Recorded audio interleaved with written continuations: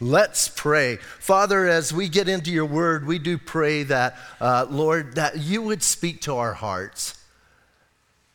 God, as once again we have a guy who's dealing with issues, situations going on, writing to a church a couple thousand years ago, trying to encourage them, trying to bring them to a place where, God, they can enjoy you and grow in you and love you.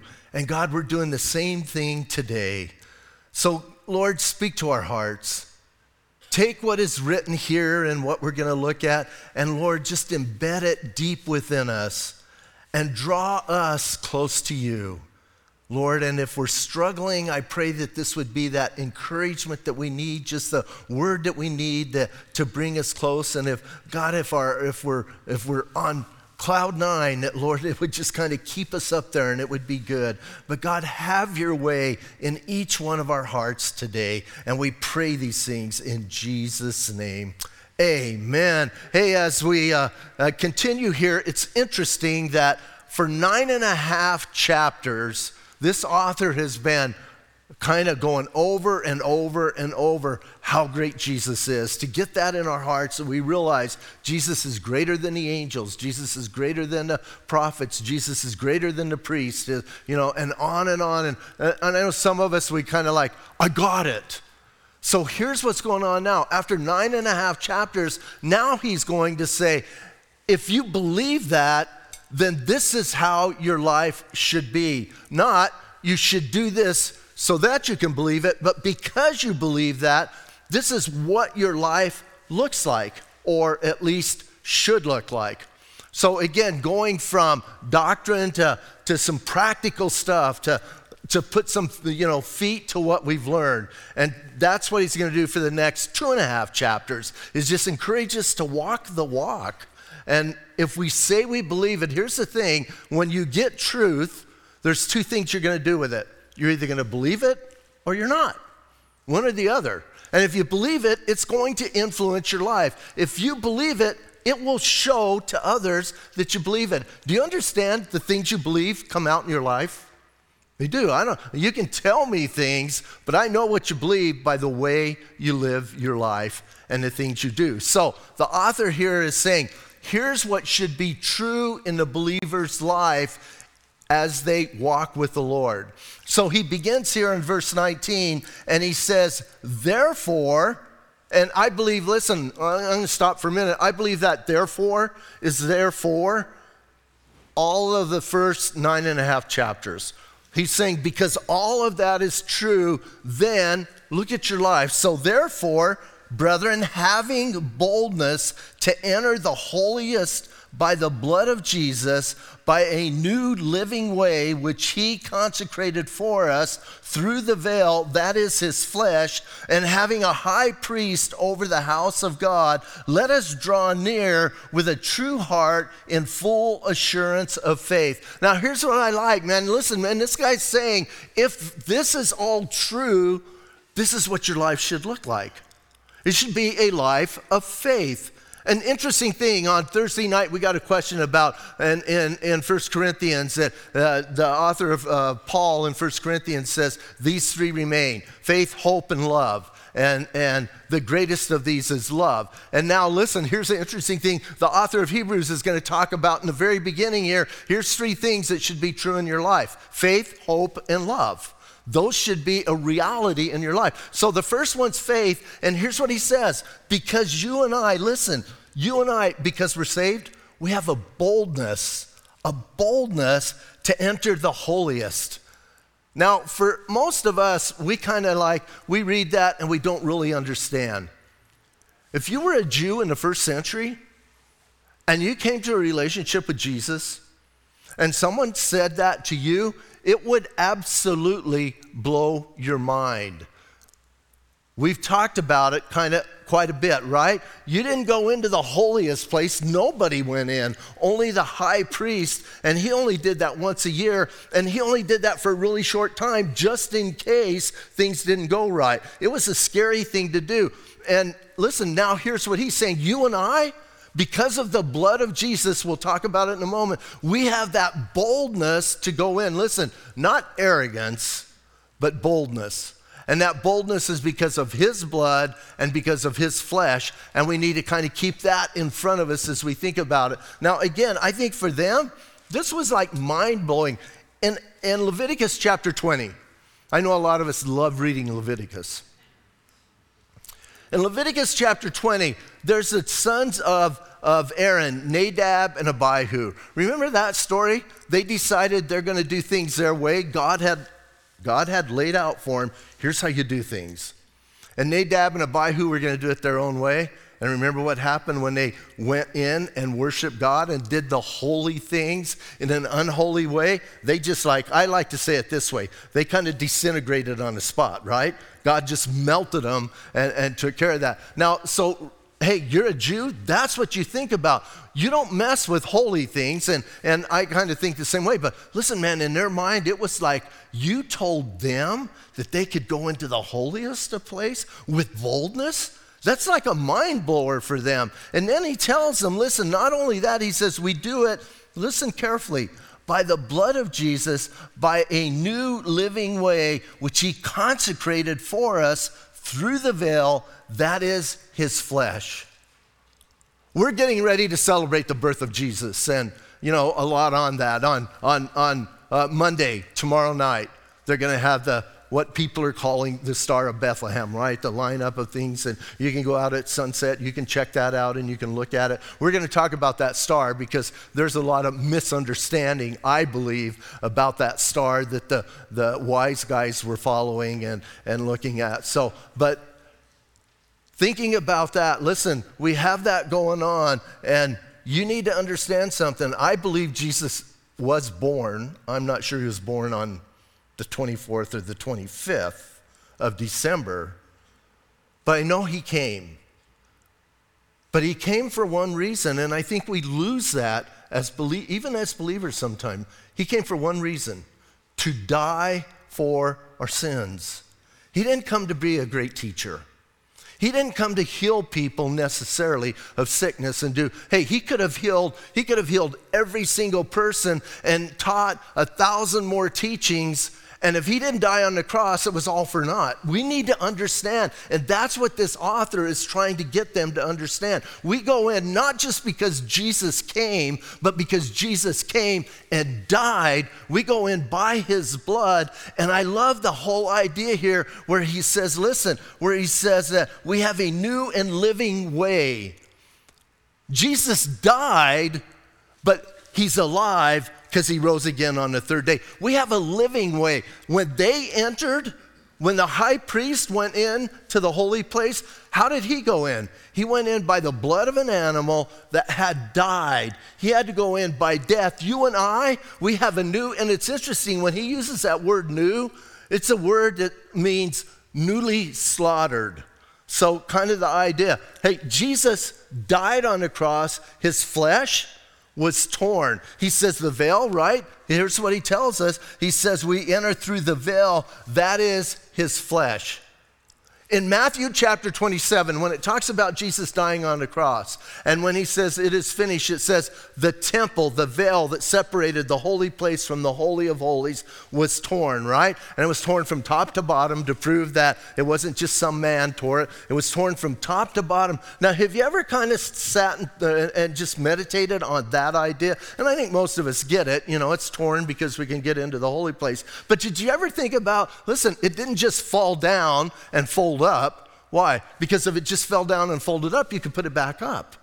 God made sure it was torn. It was done away with. But greater than that, the body of Jesus, the flesh was torn to make a way. He is the veil that was opened up so you and I could go boldly into the holy place. Do you understand when you bow your heart to pray, you're coming into the presence of the one who created the entire universe, the one who keeps it all together? Doesn't that sort of blow your mind? That's who that's who you're in the presence of. And that's what he's talking about. Listen, if you don't get anything else from all of the book of Hebrews, get this one truth that's a fact. You have the ability to come into the presence of God Almighty and technically live in that presence day by day by day. That should blow our minds. Years ago in the 80s, Steve Camp, I don't know how many people remember Steve Camp, Christian music. Steve Camp wrote a song, and in that song, he's talking about prayer, and he said a lot of us, we treat prayer so flippantly, and he said it's like playing marbles with diamonds. Every time I think of that line, I think, we just kind of, we don't realize the privilege that we have and how awesome that is that we can come into the holy place. I think these guys got it a little more than us, but I pray that after today, all of us would go, woo! I even pray, like right now, you're going, yes! We're in the presence. And listen, he says, by that veil, and then, listen, not only that, this gets better and better. Listen, we go into his presence, and verse 21, and having a high priest over the house of God. You and I, not only are we allowed to go into his presence, there's somebody there to greet us. Jesus is there to greet us, to make sure we do okay in the house of God. How cool is that? Because we would mess it up, right? We'd get in there and we'd muck it up, and Jesus is there. I'll show you what to do. I liken it to this, and I'm going to use this illustration, and some of you are going to get freaked out, but it's okay, just unfreak. It's like if you go to the White House, you can go to the White House and do a tour and have a tour guide. Man, wouldn't it be better to go to the White House and have whoever's living in it, we won't say any names, we keep this politically neutral, but whoever's living in the White House, wouldn't it be better to go in and have them take you through the White House? Do you get my point? Jesus is there to take us through he's there. Listen, he's not there to go, oh, sorry, Pat, you're not good enough. I already know I'm not good enough. I don't go boldly into the holy place because Pat did something. I go boldly into the holy place because Jesus Christ died on the cross for me, and his blood covers my sin, and I know that. So listen, man, we have that high priest over the house of God, and then here's what he's getting to with all of that. Let us draw near with a true heart in full assurance of faith. When we talk about faith, biblically talking about faith, we're not talking about blind faith, and we're not talking about putting faith in faith. Hey, in the 80s and the 90s, even in the early 2000s, there was a whole word of faith movement, and people are trying to get you to put faith in faith. That doesn't work. Faith has to have an object. And listen, is your faith in Jesus Christ? If your faith is in Jesus Christ and what he has done on the cross, you have that full assurance. Listen, as I said, I can go into the holy place not because I'm a good guy. I would love to stand up here and tell you I do everything right. But then my wife would talk to you. I don't live a perfect life. Wish I did, but I don't. I blow it, and some of you have even witnessed my blowing it. Some of you have been, victims of my blowing it. I blow it, but I can still go into the holy place. Why? It's not me. It's Jesus. It's his blood. And I have that full assurance of faith. Why? Because I have a sincere heart.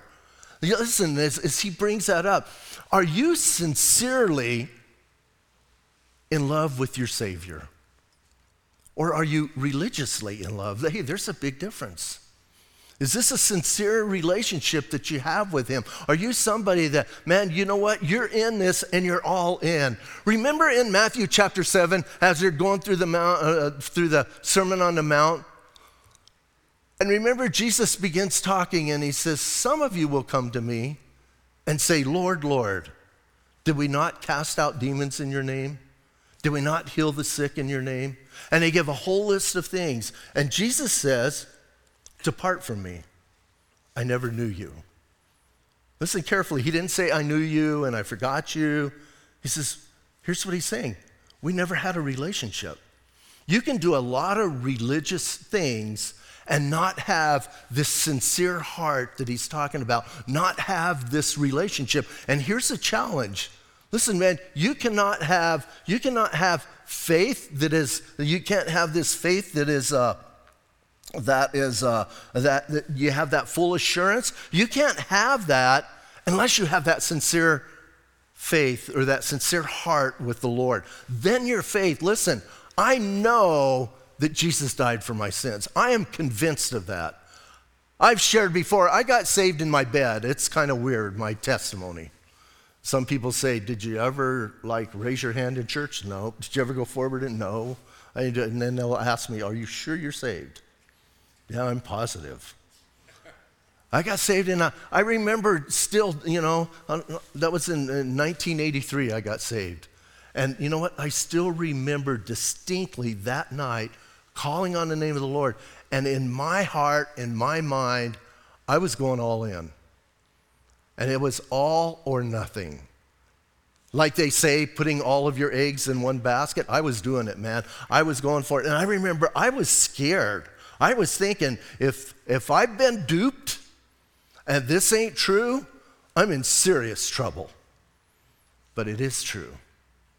It is true. And how do I know it's true? Because I can go back to his word time after time, year after year, and his word never changes. And I have a full assurance of faith. Listen, because of what Jesus Christ has done, not because of what I've done. And I go in there, and listen, man, I love this. We draw near to him, and then he tells us this, having our hearts, in the middle of verse 22, having our hearts sprinkled from an evil conscience and our bodies washed with pure water. Listen, if you have been born again, your conscience has been washed. Doesn't mean you don't do bad things and you don't sin and don't feel bad about it, but your conscience is washed. You don't carry around guilt and shame and have to deal with that. It's washed, and I love that, and it's washed by the blood of Jesus. And he says, listen, our conscience has been sprinkled. What is he talking about? How come he uses those terms that our conscience, our evil conscience has been, having our hearts sprinkled from an evil conscience and our bodies washed with pure water? Now, some people say it's, the internal is the conscience is what really happened, and then the external, the washed with water, is baptism. I don't think he's talking about baptism. I think that's true. Baptism is a sign of what happens inwardly. I believe that, and it's a sign, but I don't think that's what he's talking about. Remember in Exodus 24, we've talked about Exodus quite a bit through this. Remember when the high priest went in? If you ever, and you get the details, hey, before he went in, he had to do several washings in the basin there in front of the altar. And that's a washing of the body. And then he had to sprinkle everything with blood. Now, these guys, when they hear sprinkle and they hear washing, that's their mental picture. That's what they're thinking about. And you and I, listen, I think when he's talking about our conscience has been sprinkled and it's clean, and we've been sprinkled, our conscience, by the blood of Jesus. The blood of Jesus gives us a clean conscience. And we have that. And I call that positional sanctification. God tells me, and again, according to Ephesians, God says, I'm seated in the heavenlies. Some of you go, no, you're here. No, I'm seated in the heavenlies. And God sees me as perfect. God sees me seated in the heavenlies. That's positional sanctification. But guess what? If that is true in my life, and I believe that, now I begin walking that. And I begin changing my life. And that's practical sanctification. Like, I'm a lot better than I was in, that night I got saved. And I'm a lot better than I was 2 weeks ago. I keep growing in this thing called sanctification. I think that's what he's talking about, washing our bodies. We walk with the Lord and we grow in our sanctification. We grow in our relationship with him and our lives change. So listen, man, he's telling you and I, we have this opportunity to do that because we have a full assurance of faith. Why does my life change? Because I believe God. You see, I believe when the Lord tells me I'm holy, I tend to believe him. Now, I have this inner voice. I like to say it's the devil. I doubt if it's him personally. but I hear this every once in a while. Seriously, you call yourself a pastor? You just did that? How could you do that? How could you say you're a pastor? And I always answer with this: by the blood of Jesus. You see, we do dumb things. At least I do. Maybe you don't. I do dumb things. And then I hear, you're not who you think you are, who the Bible says you are. And my answer is, God says I'm that. I'm just trying to work it out here. I'm trying to make it more real in my life. So listen, man, he says that, and we're that way. And now, listen, so because we have this full assurance of faith, verse 23, let us hold fast the confession of our hope without wavering, for he who promised is faithful. Now listen, man, I love the direction he's going here. So because we have full assurance of faith, let us hang on. And I think, there's this whole idea of, some people saying God does everything, and I believe God does do everything, but we have to work it out in this world. God doesn't work in a vacuum. And I have to hang on. Doesn't mean I'm hanging on for my salvation, but man, I've got to fight to keep the hope alive that's within me. And he says, listen, man, you walk and you come in there and you hold fast to the confession of our hope. What is the confession of my hope? It's not like, listen, we're getting ready to do Christmas, and I think most of us, you're kind of hoping you get something special, right? You've kind of left notes around and sent, little texts, and, nowadays with our phones, you can look something up and send it to them. And I was just looking at this, I just saw, so you have that hope. That's not this kind of hope. This kind of hope is, this kind of hope is built on, my hope is in Jesus Christ, something sure. My confession, what is my confession? Jesus Christ died for my sins, rose again on the third day, and now he's seated in the heavenlies, and now he's making intercession for me, and he's my high priest, and he's waiting to greet me. All of that is my hope. It's not a hope in, I hope that's true. It's giving me hope to walk through today and to get through today. And then I love it. Listen, he says we have this hope without wavering. Listen carefully, for he who promised is faithful. Yes! We want to challenge you to read your Bible. We challenge every year. Read your Bible through the year. We have the Bible reading programs. We even have it on YouVersion now. You can go on YouVersion. That blew my mind. I can't remember, 3,600? Over 3,600 people have subscribed to our Bible reading plan on YouVersion. That's nuts, right? That's great. People are reading their Bible. But listen, YouVersion will read it to you. Is that good? Some of you have like blank looks, like I don't even know what that is. It's 2020. It's almost 2021. So listen, man, you have these things going on. That blows my mind. And listen, man, he says, and again, I want to challenge you to read your Bible. Every promise God has ever made, he has kept. He's never failed. He's never given up. Even when, I love reading Exodus. Some of it, I'm like you guys. Some of it, when it's doing tent pegs, not so much.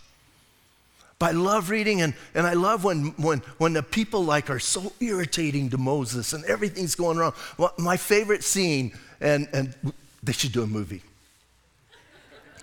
When Moses gets all upset and he's on the mountain with God, and God says, you know what, Moses, I'm just going to kill them all. Remember that scene? Now, look, I'm paraphrasing it. I'm just going to wipe them out, and we'll start over with you. Now, most of us, because we're more narcissistic than we want to admit, we would tell God that was a very good idea. But don't you love what Moses does? Moses says, you can't do that. I love it. He doesn't say, you shouldn't do that. He says, you can't do that. You're God, and you made a promise. And you have to keep your promise. Because if you don't keep your promise, you can't be God anymore. That's the way I interpret it. I know that's not, but listen, man, as he does that, and here's what he says, man, we have this faith unwavering. Why? For he who promised is faithful. Hallelujah. Listen to this story. I love this story. This is kind of dated, so you got to understand, but this is a great story. So there's a young boy whose dad left him on a downtown corner one morning and told him to wait there until he returned in about a half hour. But the father's car broke down and he could not get to a phone.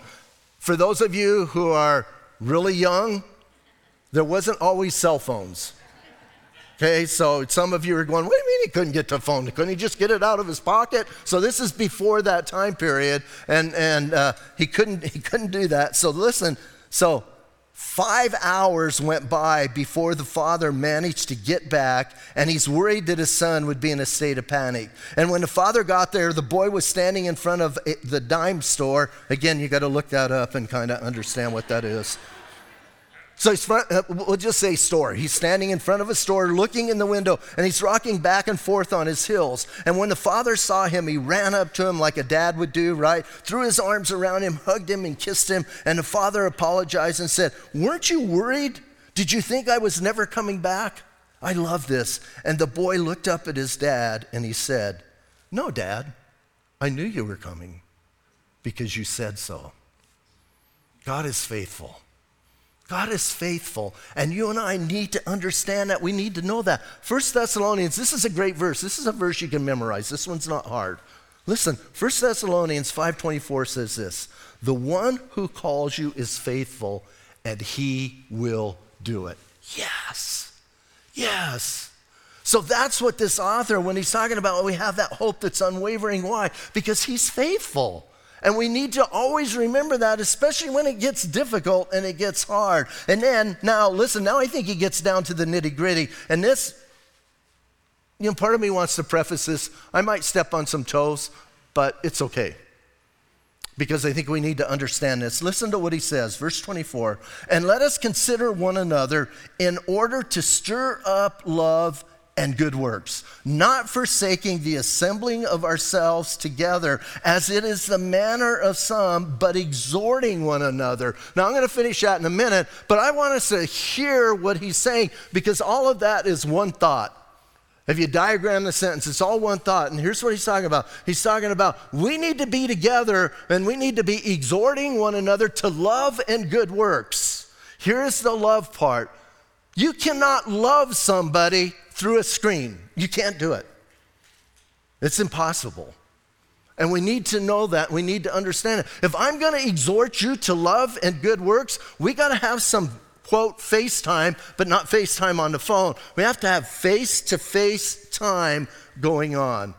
And I want us to understand, this guy is writing to a group of believers who are struggling. It's hard on them. Hey, they're not facing, you might go, well, they're not facing a pandemic. No, they were just facing a government who wanted to kill them, a religious system who wanted to do away with them. They came out of that system, they denied their religion and came to faith in Jesus Christ. Their families disowned them. People wanted to kill them. That's a little bit heavier than a pandemic. And here's what the author of Hebrews says. Oh, you don't have to worry about coming together. I know it's dangerous. I know it's hard. I know it's difficult. I know things might happen. So you know what? Just stay in your homes, and I won't finish that sentence. What does he say? No. Here's what he says. Christians, listen carefully. Christians come together. Christians assemble together. If you are a believer and you're a Christian, you come together. And again, I'm not making light of the pandemic. I'm not making light of it being contagious and all of that. I understand that. But I also understand to a greater degree the necessity, not the preference, the necessity of the church gathering together. Why? I can't exhort you to love and good works on a phone call. I need to see your face. I need to be with you. And I need you, and you need each other. And he says, man, we come together, and I love this. Listen, he says you need to do that. As he talks about that, listen, as he says, let us consider one another. Here's an interesting thing. I did a little bit of study on this because I didn't want to overstep on this. Listen to what one of the Greek scholars says. He said this word, consider one another, or two words, might well be translated this way. Observe well or understand one another in a reciprocal relationship.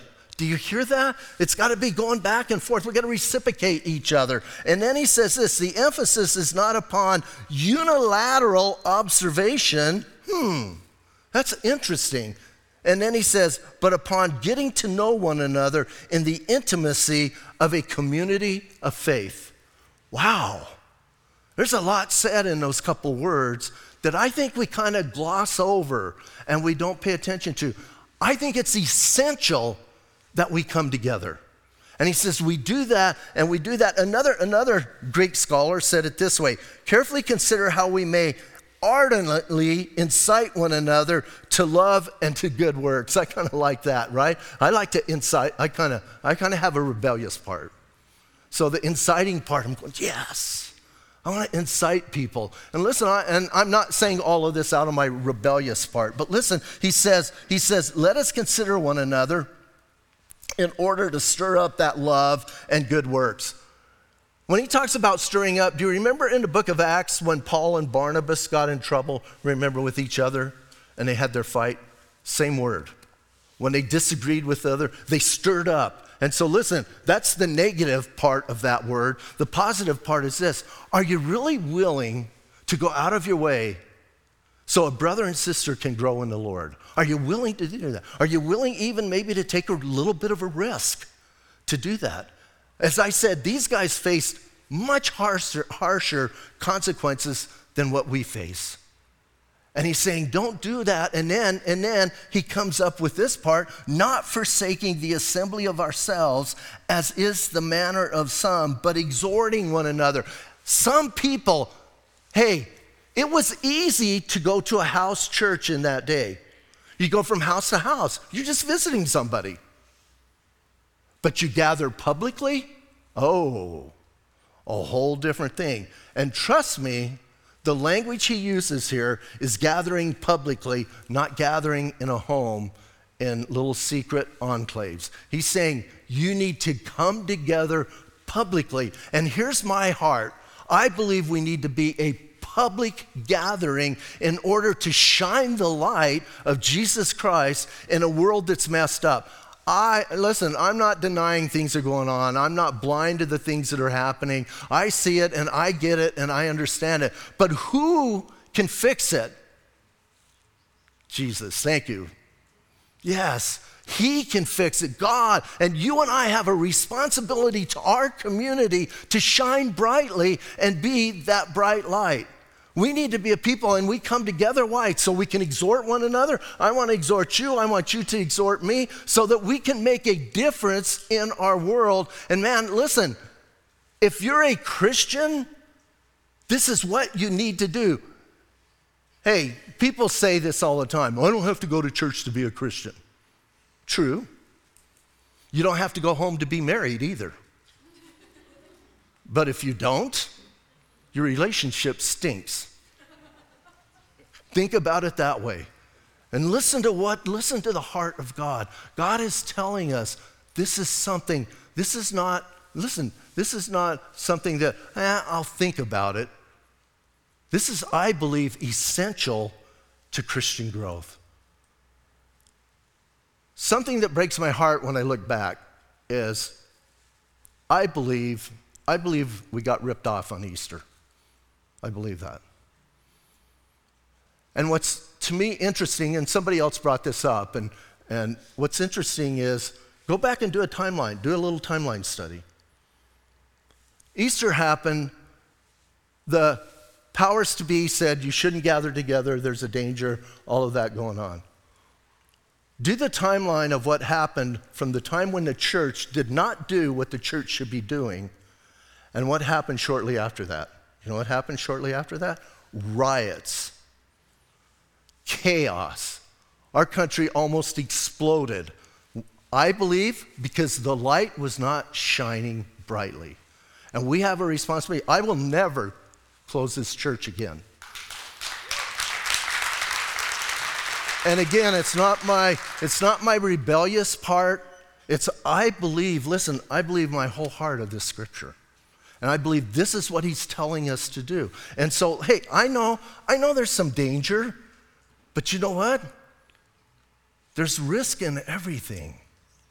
And we have a responsibility. Listen, and once again, we have a responsibility to be bright and light in the darkness, not just people who are negative and mad and angry, but man, let's make a difference. Wouldn't you love to see a revival break out in Sierra Vista? It's only going to happen through us. It's not going to, listen, if we just sit around, it's not going to happen. And if you're watching online right now, I'm not just picking on you. Well, I kind of am. But I understand, listen, I understand there's people who are high risk, and I get that, and you have to decide on your own. But I also understand what he's saying there. Now listen, this even gets better. Check this out. He says, but exhorting one another, and we can only do that face to face. And now he says, and so much more as you see the day approaching. Oh, do you believe we're in the end times? I know we're in the end times. Why? Because the Bible tells me. The end times started 2,000 years ago. We're a lot ender times than they were. And they believe they were in the end times. Listen, man, we are, and we need to know that. That day is approaching, and we need each other more now than we've ever needed each other to go through. When the world gets chaotic, who are you going to turn to? Each other? I would hope, for prayer, for exhortation, etc. And then, listen, man, I love the idea. Now, for them, some people say for them, listen, that day might have been the destruction of the temple because that was coming. But listen to F.F. Bruce. F.F. Bruce is a brilliant scholar. Listen to what he says. I love this thought. Here's what he says. Each successive Christian generation is called upon to live as the generation of the end times. Don't you love that?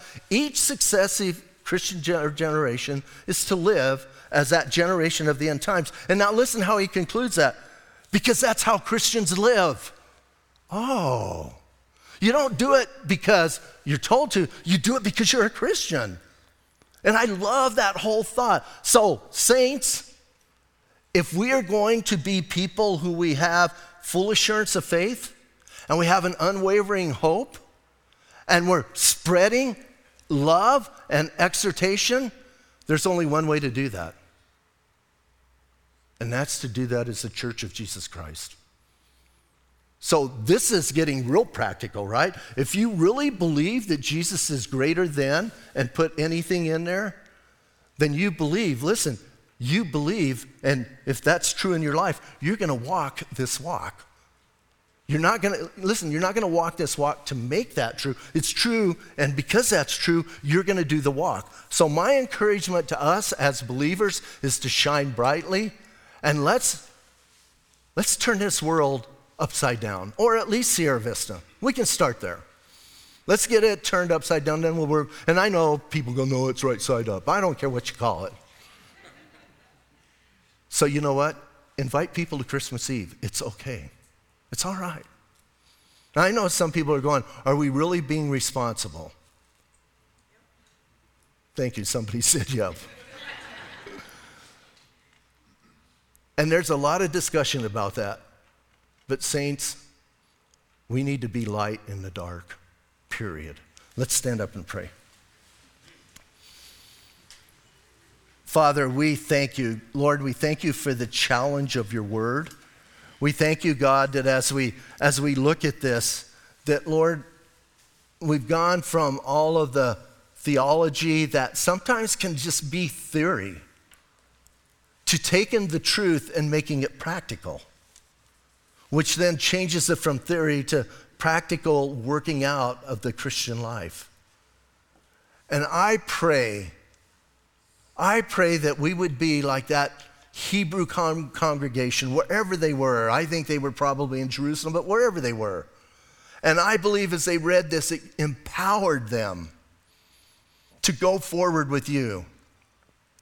Lord, not to shy away, but to go forward. And God, as the church of Jesus Christ, I pray we would impact our community, that we would begin to make a difference. And God, that we would see revival. I pray, Lord, these chairs would get filled up with people wanting to know you, people wanting to understand, people wanting to grow. So So God, have your way in our hearts individually and be glorified in our lives. And I'm going to ask you to stay in an attitude of prayer for a couple more moments. And if you are here today and you do not have a relationship with Jesus Christ, and listen, by that, here's what I mean, is you've never asked him truly and sincerely to come into your life, to forgive your sins. If you've not done that, even if you've come to this church for years, or you're just visiting for the first time, if you've not done that, today is the day of salvation. You have a challenge in front of you, and this is what a Christian looks like. Is that what you look like? And now you need to approach with a sincere heart. So listen, I'm going to lead you in a prayer. It's a simple prayer of faith. You're going to tell God that you know you're a sinner. You're going to tell him you're sorry for your sin. And then you're going to believe that his death on the cross washed away your sin. So you can say this prayer with me. You can say it out loud or you can say it silently. If you're backslidden, man, you come home. Right now, Christmas time's a great time to come home. Come back to Jesus and come back strong and come back full. If you're watching online and God has touched your heart, you know what? Say this prayer with us and come into his presence. Jesus, today I confess to you that I am a sinner. I'm sorry that I sinned against you. And right now I'm asking you to forgive me. And Jesus, I want to thank you for dying for my sin. I want to thank you this morning for your forgiveness. And now I want you to come into my heart, God, and change me. I'm asking you to come into my life and guide me. I want you to be my Lord and my Savior.